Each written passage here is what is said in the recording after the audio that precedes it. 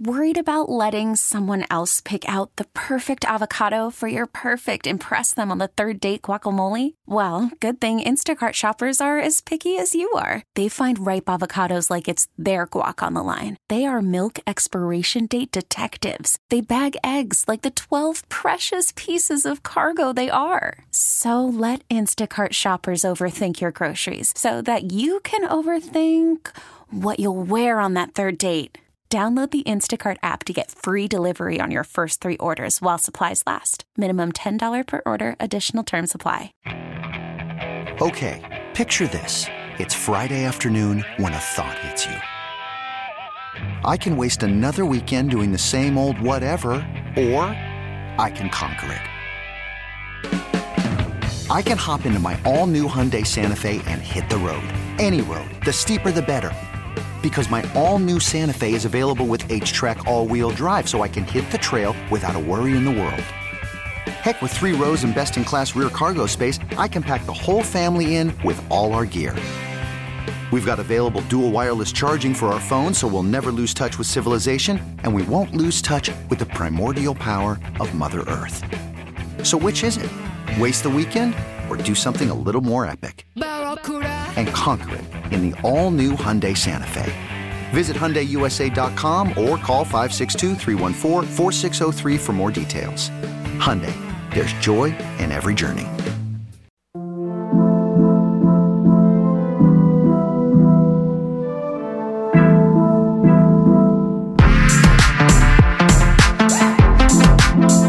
Now back to 95.7 The Game. Hour number 2, John Dickinson, Evan Giddings. We're with you until 1 o'clock here. 888-957-9570. We got a couple of phone calls to get to momentarily, so we will do that. We're starting the program talking some Giants. It is not good right now for the San Francisco Giants, to say the least. 41-41. So if they were an NBA team, we'd be talking, play-in tournament right now, right? Which I think they'd gladly take. They'd be happy for the play-in tournament right now if it was the Giants. Oh, anyway, you can find a way to sneak in at this point. I mean, for the Giants, like the wild card right now, it's, they're not one of the top 3 teams. They're not one of the top 6 teams. Right now, they're the 8th seed. Like, they're on the outside, kind of looking in, fighting for their lives. And, the good part about baseball is at least it's not an 8-seed-like scenario where you sneak in and then you get swept or a gentleman's sweep in the first round by the 1 seed. You can hopefully try and find some playoff magic, and I think that's maybe the one light at the end of the tunnel for Giants fans, is if they can find a way to get in. In baseball, anything happens, and you might be able to totally make people forget the bad stretches and the terrible baseball that we're seeing right now if you can sneak into that wild card spot. Well, and the Giants are the biggest fans, I think, in baseball of the added wild card, the 3rd wild card or the 6th playoff spot in each league, because let's just be honest. You look at the Padres and the Giants dropping the first 2 games of that series, and it's a much different story this year against the Padres than it was last year, where the Giants had their number and looked like the cleaner playing team in the head-to-head matchups. But if there's no additional wild card compared to the last decade in Major League Baseball, Giants are 6.5 games out, and it's over. I mean, we're talking about sell, maybe even tear it down to the studs, but because there is that extra wild card, the Giants do find themselves slipping away a little bit in that race now at 3, but still only 3, right, just a tick over the halfway mark. Well, this is what I want to throw it back at you a little bit here. If there was not a 3rd wild card spot entering this season, would you have expected the Giants to be among the 2 wild card teams and compete for a playoff spot? No. That's where I'm at too. Full disclosure, no. And it's funny because I would have thought at that point, I think the 5 that I would have picked are the 5 that would be in. I think I would have picked the Mets. I picked the Mets to win the East, the Dodgers to win the West. I think Milwaukee was still the best team in the Central. It was going to be Milwaukee or St. Louis. I mean, the Cubs in Pittsburgh and Cincinnati don't have any action.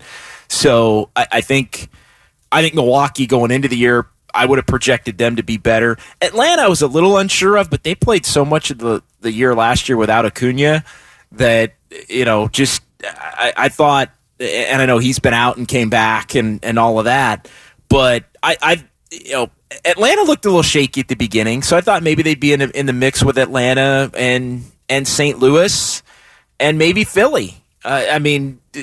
So, but I wouldn't have put them as a lock by any stretch. It would have been a goal, but it kind of makes me wonder if there were only the 5 spots in the 2 wild cards, would the Giants have maybe done a little more in the offseason?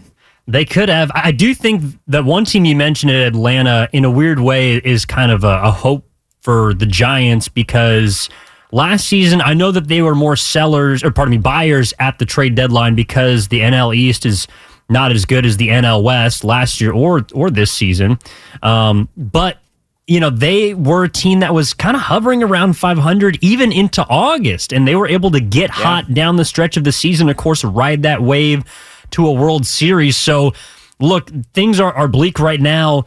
2-8 in your last 10 is not where you want to be. 4-14 in your last 18 is not where you want to be. But if you can find a way to weather this storm, and hopefully in this next week, we went through kind of the tough schedule that they have coming up in the near future. If you can weather this storm and get back on track, there's still hope for this season, even if maybe coming in, and there was only 2 wild card spots, you didn't expect the Giants to be players.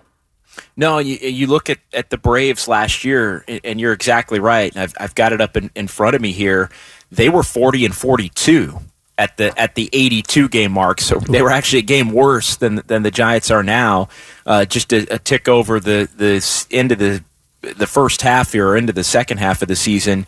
But yeah, you look at where they were at. They were as bad as 3 under on July 28th. So it looks like that was their latest point. So July 28th, they were 50-53. And yeah, actually, they were even 51-54.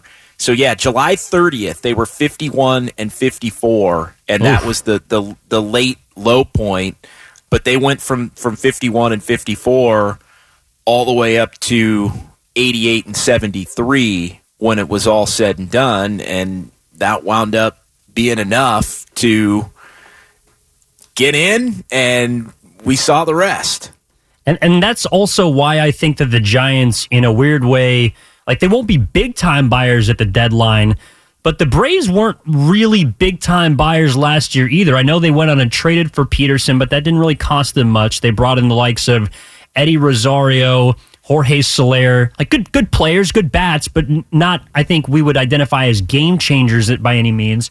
And so, hey, maybe if Farhan these next 3 weeks sees something or projects something that tells him that, some sort of injection, whether it be not a big name bat, but, a guy who's out there that's available that they can get on the cheap, not a la Chris Bryant, but just something to mix things up, because in a weird way, the Giants, to me, more than at any point this season, they just feel stale. And maybe that's residue left over from 107 minus the Buster Posey effect, which, you guys got into a lot over the course of this past week. But, just some different, whether it be a personality, whether it be, a different type of player, even if it's a platoon, finding a way to identify if there's a way you can get better marginally, because that's what Farhan's whole thing is, right? He buys and is able to find pluses on the margins. And so there may be some room for that this season, even if San Francisco's kind of around 500 near the deadline. They are 3 games out of the wild card spot. That's still obtainable. And unlike the NBA, not all playoff spots are, I should say playoff spots are created more equally than they are, 1 through 8 as we're accustomed to in the NBA. 888-957-9570. Let's get to Mike in Rodeo. Hey, Mike, you're up next here on 95.7 The Game. What's up, buddy? Hey, guys. How you doing? Good. With the Giants this year, with the Giants this year, I don't think it's going to happen. They won 107 because a third of the team had career years. Posey, Brandon Belt, and the shortstop, Crawford. Brandon. Yeah, Crawford. But it's Crawford. It's just not happening, and it's too much with the analytics, the computer-generated stuff that Farhan does. It looked good last year and the Giants had good luck too. You have to have a little luck every year, but they had a lot of luck. It's just not. Yeah, a lot of luck. But I've been a Giants fan since '62, and I was 8 years old, and I still love the Giants, but it's too much of this analytics and stuff.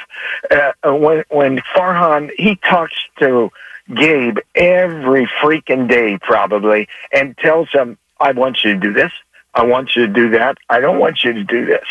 And it's just too much. There's not enough. Do you think Bob Melvin, Billy Martin, Dusty Baker would take some of the stuff that Farhan's saying and they have no input? I don't think so. Thanks for the call, Mike. Well, Bob Melvin did. Yeah. I mean, Bob Melvin managed the A's for a decade. And I think he had some things in his career up until the point where he joined the A's in 2011 where some weird circumstances. He had some success. He had success with Arizona. He had success even with Seattle before that. But he had some weird endings to his tenures and some things that maybe weren't his fault. Maybe he basically had to change if he wanted to get another job. And I think he was open-minded enough to look at the A's. Being a local guy, I think, was a big part of it. And he said as much, and just loving the Bay Area and being out here and a team he grew up rooting for. So I think in some ways it was the perfect reclamation project for Bob Melvin in his own career. But to answer the question and not get lost in the weeds, I mean, Bob Melvin worked for Billy Beane, and he worked for Farhan Zaidi, and he worked for David Forst, and he knows all about, and at times I think had his battles. He knows all about the guys coming down with the spreadsheet and, hey, here's what you're going to do. And I don't even think those conversations on the Farhan Kapler side really happen all that often, because I think it's just so ingrained in the process of everything that they do, to where, Gabe knows his role, I guess, is what I'm getting at. That he does. And I also don't think it's that uncommon. I appreciate the call. It's some great thoughts, but and I see where the kind of, guys of analytics makes it difficult to figure out as a fan what exactly is going on when you're, basically your whole identity is on a spreadsheet. But, if you look at an old school guy, I think the most old school guy left as a skipper in baseball, which is Dusty Baker, even he embraced it. Like, Houston is one of the most analytically driven organizations, whether, you give them credit or not and put an asterisk next to their championship in 2017. Like, they are a team that uses analytics and uses them effectively. And the difference is, and this is where, to bring it back to San Francisco, I give a lot of credit to a guy like Dusty Baker and Bruce Bochy to be able to use analytics but understand where they don't have a place. Like, Dusty Baker has the veto power to be able, in a mid-game situation, and of course 50 years, 60 years of experience in baseball, to be able to identify where he needs to put his fingerprints on a game. Bruce Bochy was on this station about a month ago with Willard and Dibbs and said that, I hate that people don't think of me as an analytics manager. Like, I knew the stats. I know what is a good and a bad matchup. But the difference is I know when to press the right button. And, a guy like Melvin maybe hasn't done that as much in his career. But, to be labeled as, quote unquote, an old school manager now is a little disingenuous to how much knowledge both they have as well as the communication, which is a two-way street between the front office and the manager's office. No, and that's, I spent a lot of years during Bruce Bochy's run in the dugout pregame, covering the team for the station, and he would joke all the time about platoons, like that part of him. He's like, platoons. We were doing platoons in the 80s, like it's not like the and he was maybe one of the best in terms of bullpen management and getting the right matchup and knowing when to take a guy out and knowing when to leave the lefty in and saving the lefty for this pitcher or for this hitter and not getting burned late with a bad matchup. So yeah, I think that's exactly right as far as just knowing the place, but also needing to have the veto power of being able to go with a feel. You know what? This guy's going to get another inning tonight, even though the numbers say we're going to pull him right now. You know what? This guy has 2 hits tonight, so I'm not going to pull him necessarily because the matchup would dictate that I pull him because he was in against a righty and now another team has a lefty. I think this conversation is really indicative of where the Giants are at right now, and I think it relates to the All-Star game. The All-Star starters announced last night, and this is perfect. We'll play this cut from Gabe Kapler last night. So the All-Star starters are announced yesterday, and Jock Peterson is an All-Star starter for the Giants, having a real nice year, 17 home runs. He's driven in 41, and he gets the nod along with Acuna and Mookie Betts and Jock Peterson in there with Bryce Harper. So your outfield of Acuna, Betts, and Jock Peterson. And so he, because the Giants are facing Blake Snell last night, is not in the starting lineup on the day where he is basically he becomes an all-star, and then you lose, and Gabe Kapler has to explain it. It's a lengthy answer, but this is the Giants, I feel like, Evan, in a nutshell right now. Here's Kapler explaining why his all-star didn't start. Jock and I talked about this series, and he was going to get one of the starts either against Gore or against Snell off, and decided to give it to him against Snell, start against Gore. He's going to start against, like we talked about this prior to the game, he'll start against some left-handed pitchers. He'll get some at-bats against lefties. I mean, obviously Tyler Rogers may have come into that game at some point, and Jock was going to face Tyler Rogers.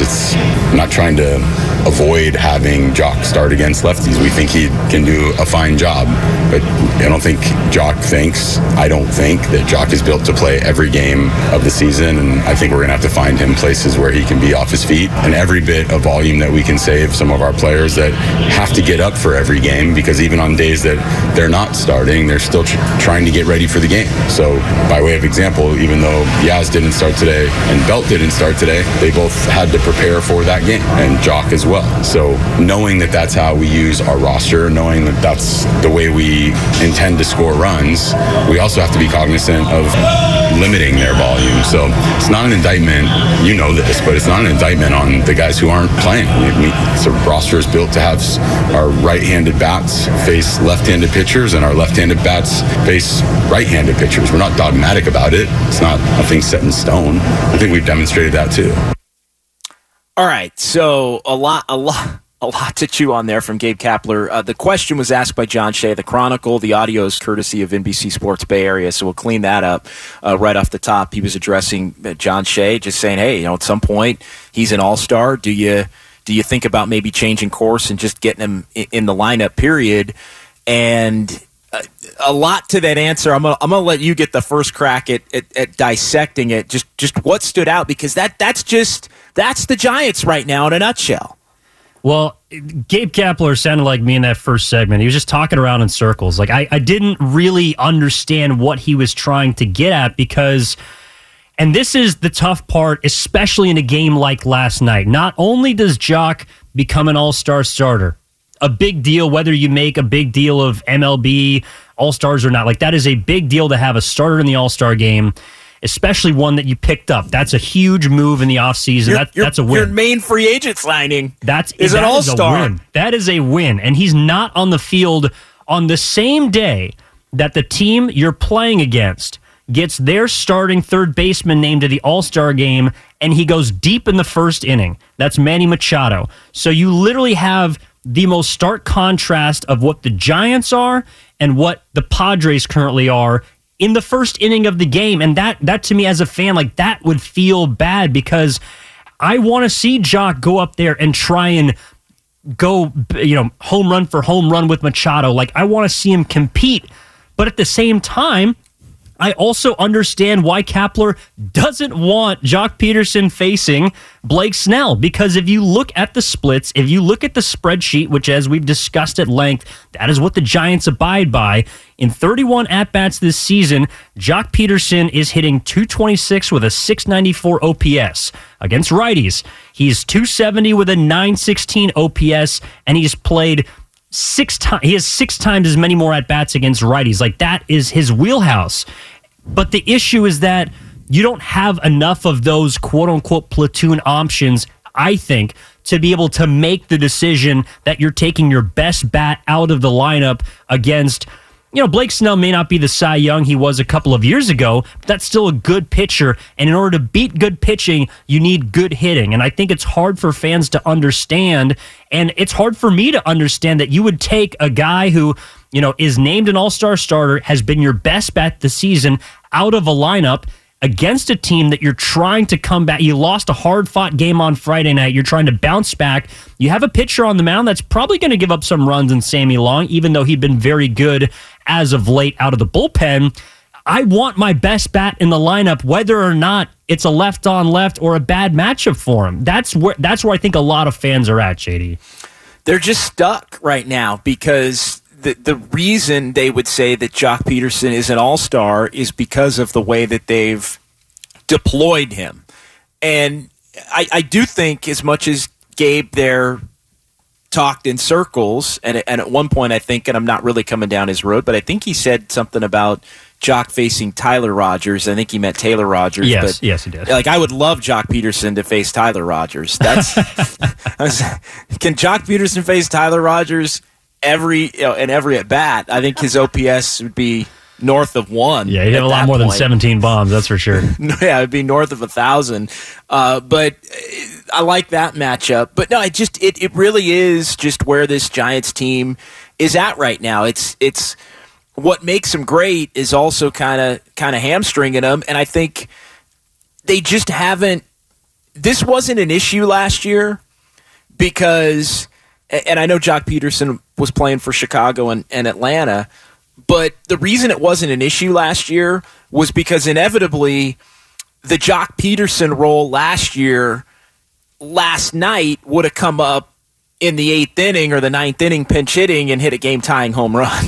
Or been in the game in the 10th inning after Brandon Belt tied the game with a 2-run homer because the Giants bullpen kept the Padres on 3 for the entire night after the first inning. Like that's where it's subtle, but you see just the differences between the way things played. And then nobody's talking about the fact that Jock Peterson didn't start because he came off the bench against a matchup and help them win a game.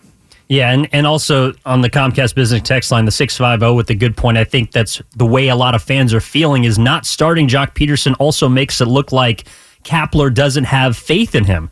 Now, I don't know if it doesn't affect Jock's confidence by any means because he understands where he's going to be used. But, if you're Kapler, also one of the, not an issue, but one of the things that kind of made me turn my head a little bit is when he's talking about this, I don't feel like, as opposed to last year where it sounded like he's, taking us inside the process, he's giving us the truth. I don't feel like I'm getting, and I know he can't come out and say, hey, Jock's hitting .220 against lefties. Blake Snell's got a really good fastball. He's heavy on the he's heavy on the spin, and Jock Peterson isn't great against guy with high spin rates. He can't say that. But when he comes out and says, we still, we believe in Jock. We think he's good against lefties. We're still going to try and find a way to, move him in. He's going to hit against Mackenzie Gore. Like, all of the stats would tell you that you don't believe in him against lefties, and yet you're coming out and trying to, reaffirm our faith in not only Jock, but your decision-making. And that's kind of where I fall off the Kapler wagon. Like, I would rather have you just come out and say exactly what happened last night, which was, even though he is an all-star starter, he wasn't in a position to succeed last night. A lot of fans may not want to hear that about their best hitter, but to your point, JD, that's where the Giants are. Like, we don't... Well, but we don't know. No, and the other part is he's a fan favorite, too. And on a team that really doesn't have a lot of fan favorites, and the guys who were fan favorites aren't playing as much or as well, Lamont Wade Jr., Yeah. compared to where they were last year. The old fan favorites, Crawford and Belt, are not playing at that level. Buster Posey's not around, so it compounds matters because Jock Peterson in 2022 is a dude that would have fit the 2010, 12, and 14 Giants in terms of just being the kind of personality that really was the foundation of what became the secret sauce to their success. Yeah, and I think also not having a player, like people have talked about, I was talking to some members of the Night Show last night, and they were discussing how the Giants have always been quote unquote boring. And I don't think that's been the case at all. Like I think that they've had they weren't last year. Well, they were the most exciting team in baseball last year. But even going back to the 2010, 12, 14, like even though they quote unquote had not very vocal leadership, they were entertaining players. Like you could never tell me that Pablo Sandoval is not an entertaining player. Even a guy like Juan Uribe, like there are players that do things on the field that make you say wow. And right now the Giants just don't have any of them. All right, he's Evan Giddings. I'm John Dickinson, 888-957-9570. We'll come back. We'll tie off this conversation. We still haven't addressed the prospects. I think that's the last part of the equation. Who's coming? How long are they taking to get here? And are there a few prospects that should have been here already and contributing? We'll discuss that coming up next. It's JD and Evan on a Saturday till 1 here on 95.7 The Game. Call from mom. Answer it. Call silenced. Instacart knows nothing gets between you and the game. That's why they make ordering from your couch easy. Stock up today and get all your groceries for the week delivered in as fast as 30 minutes without missing a minute of the game. You have 47 new voicemails. Download the app to get free delivery on your first 3 orders while supplies last. Minimum $10 per order. Additional terms apply. Selling a little or a lot?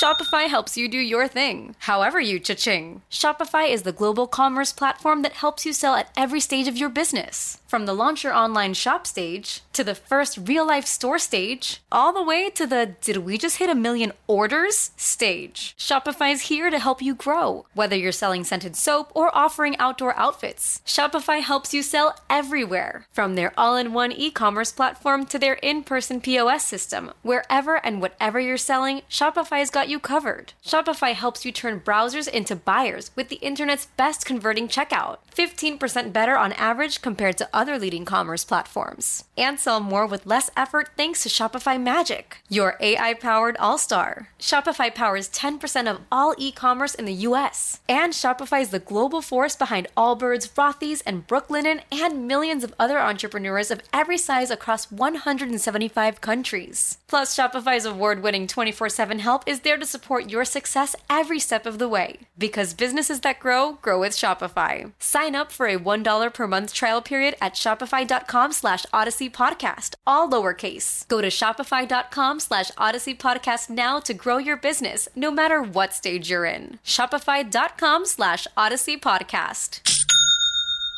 I'm Sandra, and I'm just the professional your small business was looking for. But you didn't hire me because you didn't use LinkedIn Jobs. LinkedIn has professionals you can't find anywhere else, including those who aren't actively looking for a new job, but might be open to the perfect role, like me. In a given month, over 70% of LinkedIn users don't visit other leading job sites. So if you're not looking on LinkedIn, you'll miss out on great candidates like Sandra. Start hiring professionals like a professional. Post your free job on linkedin.com/recommend today.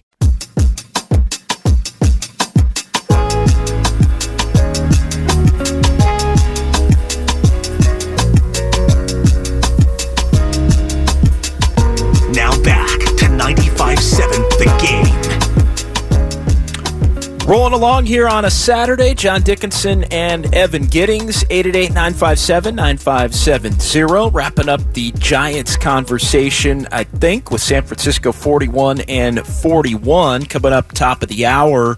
We'll get into the Warriors a little bit. I still got to give you my rubric, my grading scale for how to evaluate Summer League properly. I see a lot of people going crazy, both ends of the spectrum. And look, people are Warrior gaga right now, and it makes sense. People are going nuts over the Warriors coming off the title and all the young talent in the Summer League. Moses Moody played well. Jonathan Kuminga didn't. Coming up at the top of the hour, 11 o'clock, I'll tell you, all right, what really matters, Evan, and what really doesn't, because I think you went and bought your you went and got your Moses Moody jersey last night, right? I've had one. It's been sitting in the closet because I've been waiting for Moses Moody to take the floor, and ever since I saw him, drop, what was it? He had a career-high 40-something points in a Santa Cruz game last year. I've been on the Moody train, and so I'm very happy to hear why I need to both tamper expectations from him as well as Jonathan Kuminga, who didn't have a good game. No, he did not, and James Wiseman going to play tomorrow, at least on track. The ramp-up may be complete, Evan, as far as James Wiseman goes, but really I think the key question is not necessarily him playing tomorrow, but it's how's he going to feel after playing tomorrow. Can he play tomorrow and then play Tuesday? Can he play tomorrow and then play Tuesday and play Friday and then not have any issues?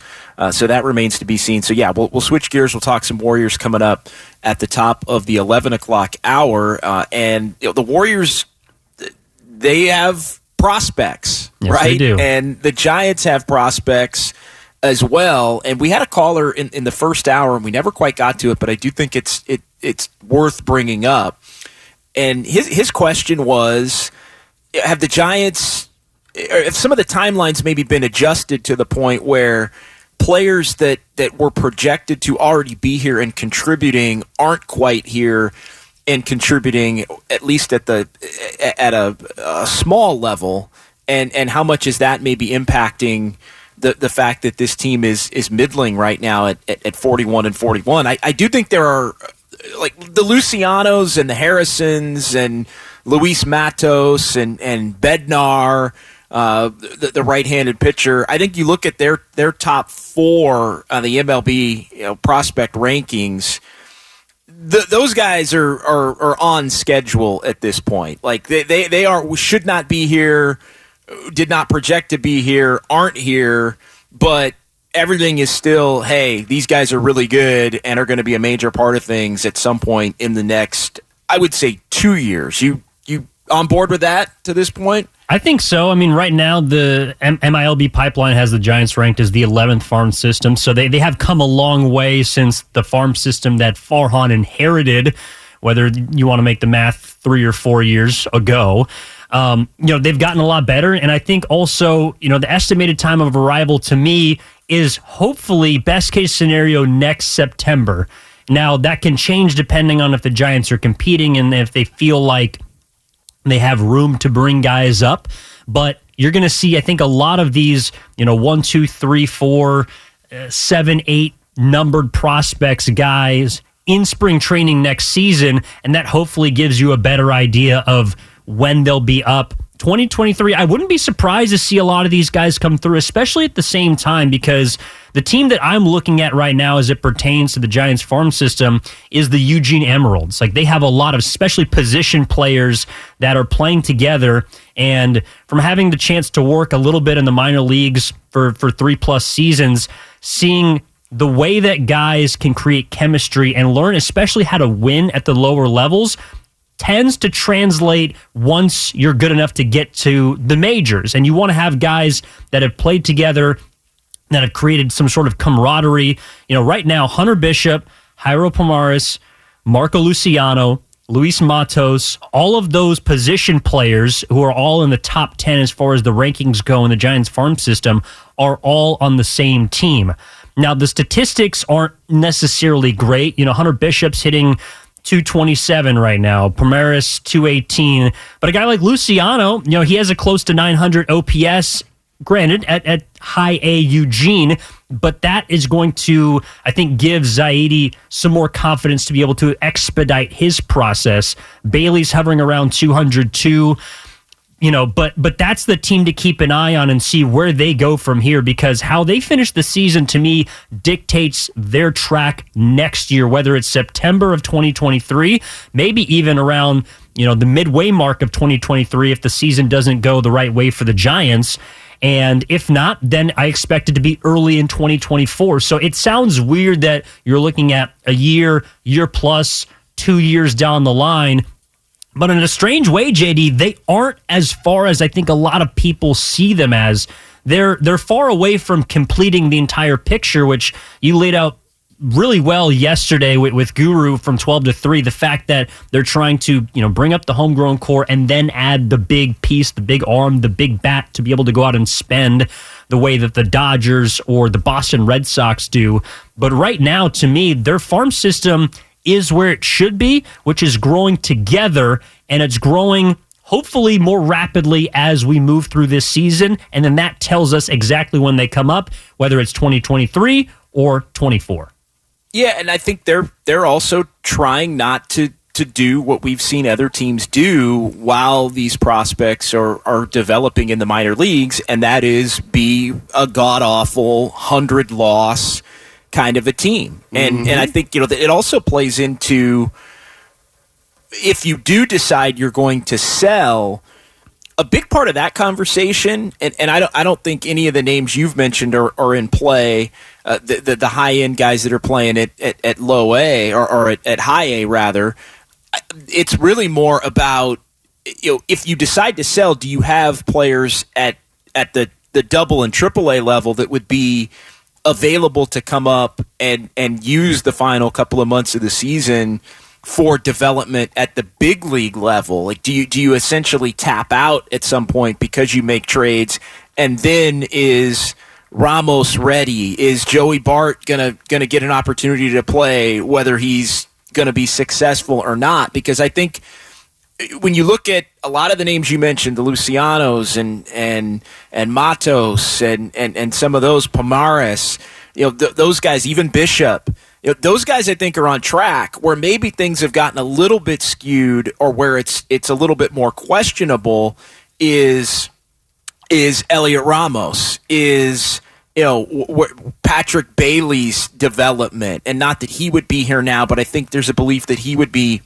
farther along. Will Wilson, who's playing at AAA and was thought to maybe be a reinforcement. Jelly was somebody that has plummeted as he's gotten older, and we see him come up and he's just, it looks great when he's on the mound, but he had nothing for the White Sox when he was thrown into that game 6 days ago. So I do think there are a couple of names, and let me know if you disagree, or maybe I'm off on a name or two there, but I think those are some of the names where if a couple of those guys were a little bit more ready, they'd be able to bridge the gap with some of what they haven't had from the scrap heap guys or the veteran guys to this point. I see what you're saying there, and I also think that's why some people are questioning the farm system as a whole. It's because all of the guys that people are excited about are also the guys that have multiple levels left to get through, right? You mentioned guys in high A. We talk about Eugene. Right now,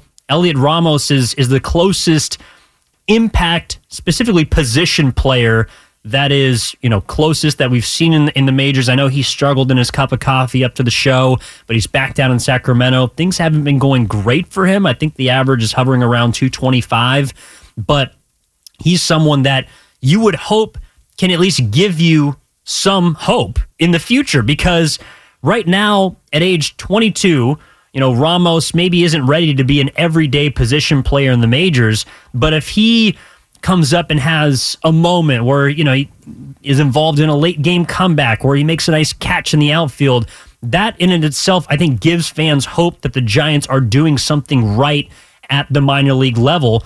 And right now, outside of Sacramento is really the only place that, some of these impact guys can be for this season, and none of them to me are game changers. Like, we've seen Kervin Castro come up. He's been fine.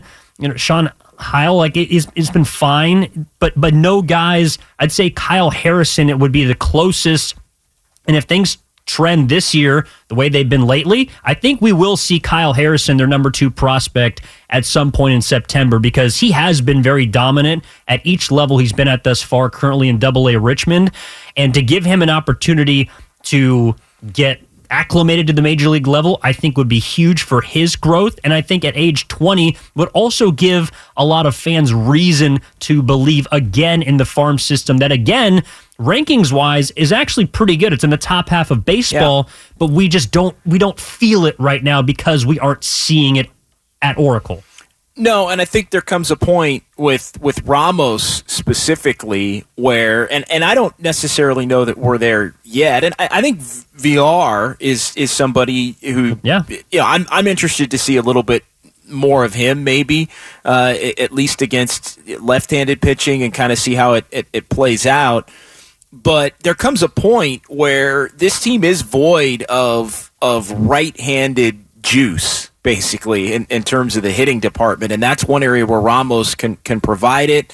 And so at some point, can you get Ramos into the game, just get him up and playing at least against lefties, to where, if it means maybe Darren Ruff isn't going to be playing as much, then maybe Darren Ruff's not playing as much. Maybe Austin Slater, who isn't what he was last year when he was super clutch and playing a great outfield, which neither one of those things have been true this year. Maybe you get him out. So I tend to lean a little bit more veteran, but I can also see where at some point, and again, this is why the next 3 weeks are so critical, I think, for the Giants at some point. And I know a lot of Giants fans are already there. A lot of Giants fans, like, you get to 500 and you're uninteresting and you're third in the division, and you look at the Padres and the energy they play with and the Dodgers who are loaded, and it flips fast, and it has over the years, where Giants fans very quickly will just say, screw this, I want to see the young talent. If we're not going to see the name stars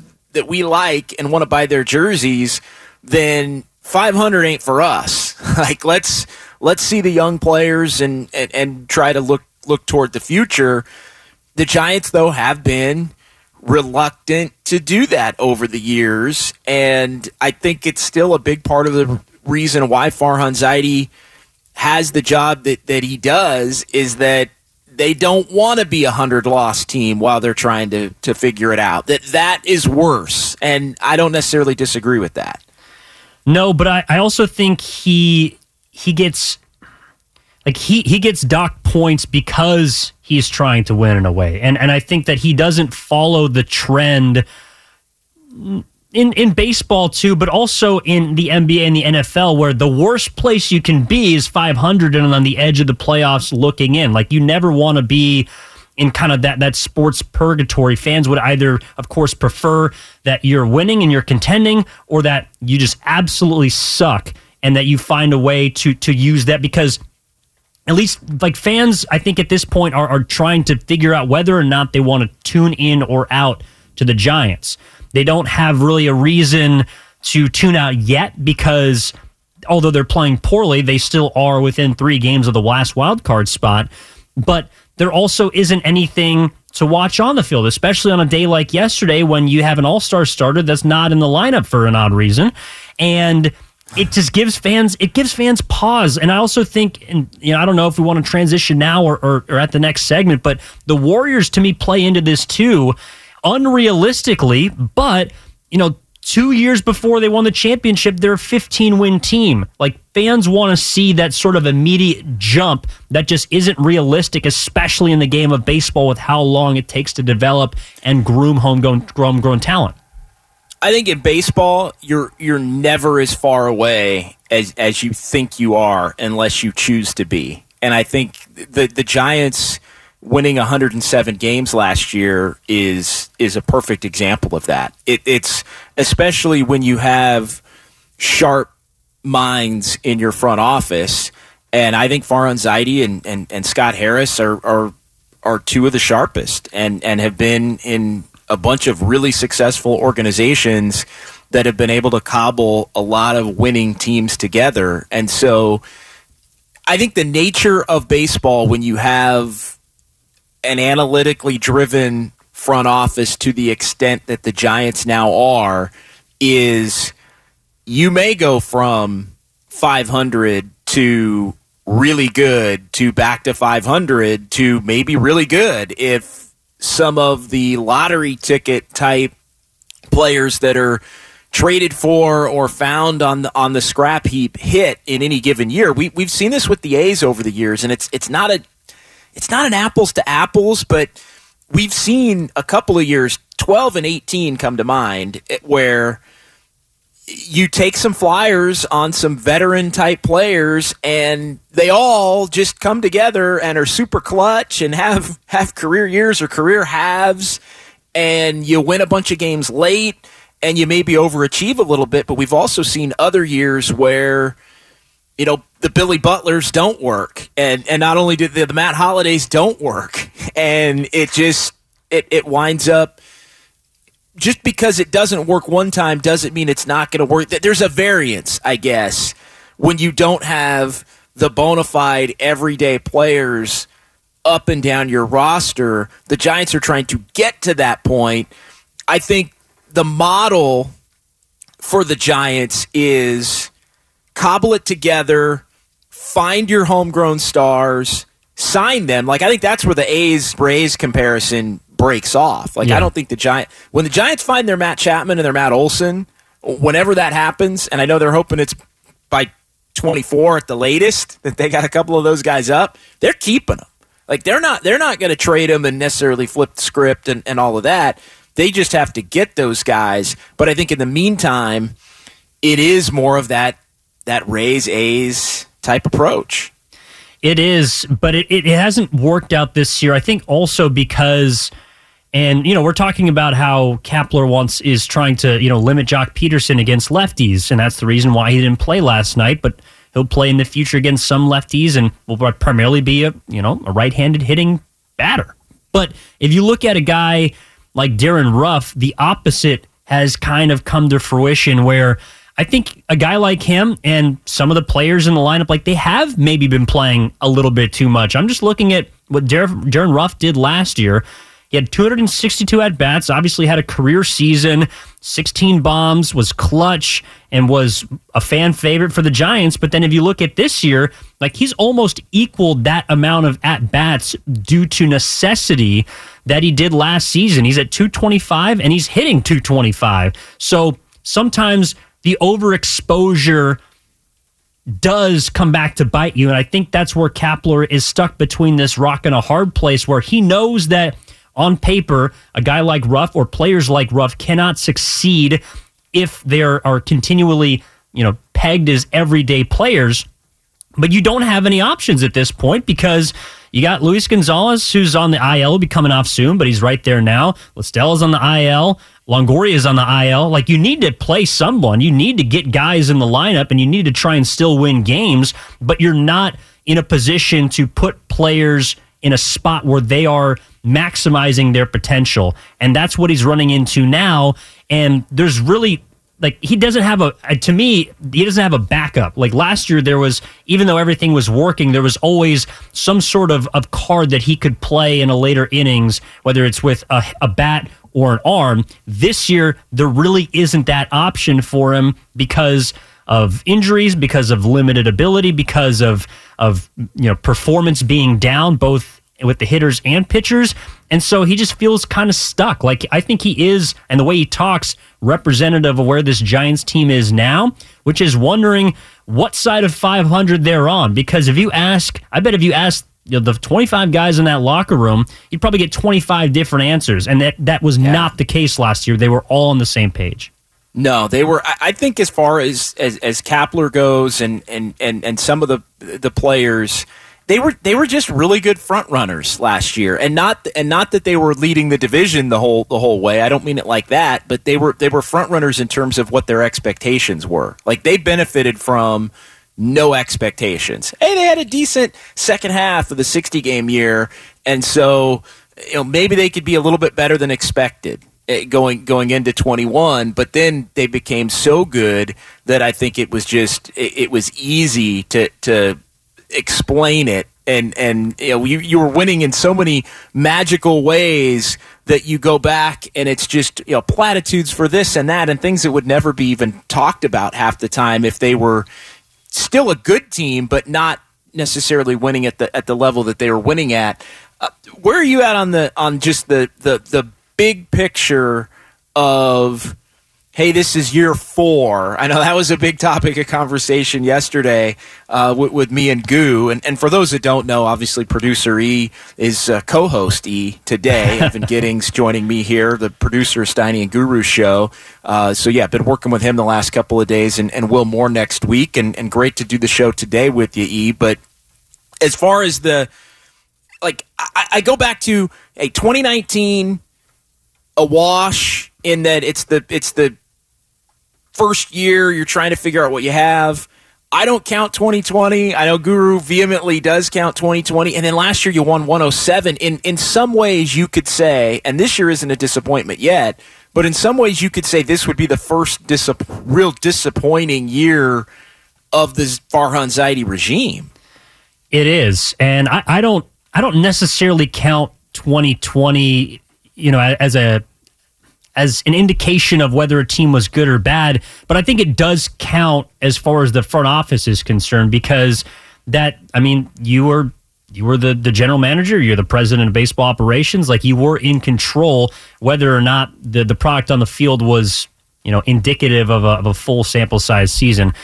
I think that where I'm at with this season is, I didn't expect them to be as good as they were last year. I didn't think that last year was necessarily flukish, but I understand the argument for and against it.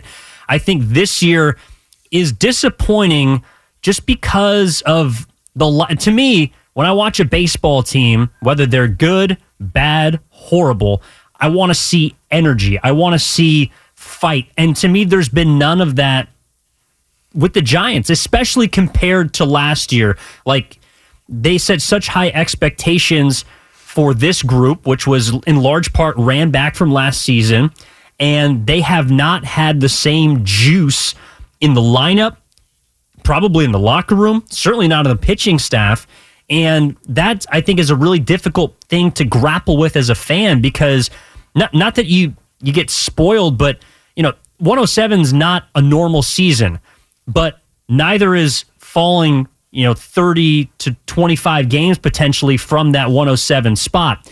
And looking ahead, they're going to have to figure out how to correct that quickly to get back on track, because if they do flounder, if they do miss the playoffs this season, then next season becomes the real, all right, well, I don't know if this process is working. And that's the question that people are going to have next year. No, and I think that's something to sort of bookmark moving forward for right now and for the rest of this. My read on the Giants is they could benefit in a way from, and I think already have the last couple of years, from a lack of expectations. Like, no expectations after they were so bad at the beginning of 20, then they finished strong. Very few expectations last year. They're awesome. You got more expectations this year. They're not meeting them. I wouldn't be surprised if the slide continued a little bit and then they actually got hot. Once everybody completely writes them off and starts talking about the 49ers and Trey Lance and moving on toward that point of the sports calendar. Good conversation these first 2 hours. John Dickinson, Evan Giddings. We're going to switch gears. We are going to talk some Warriors. A brilliant summer league display from one young Warrior. Another one that makes you kind of go, what to make of all of that? Coming back next. It's JD and Evan on 95.7 The Game. Okay, picture this. It's Friday afternoon when a thought hits you. I can waste another weekend doing the same old whatever, or I can conquer it. I can hop into my all-new Hyundai Santa Fe and hit the road. Any road. The steeper, the better. Because my all-new Santa Fe is available with H-Track all-wheel drive, so I can hit the trail without a worry in the world. Heck, with 3 rows and best-in-class rear cargo space, I can pack the whole family in with all our gear. We've got available dual wireless charging for our phones, so we'll never lose touch with civilization, and we won't lose touch with the primordial power of Mother Earth. So which is it? Waste the weekend or do something a little more epic? And conquer it in the all-new Hyundai Santa Fe. Visit HyundaiUSA.com or call 562-314-4603 for more details. Hyundai, there's joy in every journey. This episode is brought to you by Progressive Insurance. Whether you love true crime or comedy, celebrity interviews or news, you call the shots on what's in your podcast queue. And guess what? Now you can call them on your auto insurance too with the Name Your Price tool from Progressive.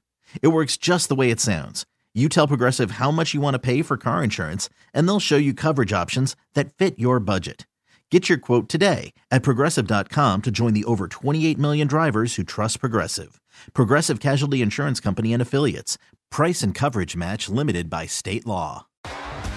T-Mobile has invested billions to light up America's largest 5G network, from big cities to small towns, including right here in yours. And great coverage is just the beginning. Right now, families and small businesses can save up to 20% versus AT&T and Verizon when they switch. Visit your local T-Mobile store today.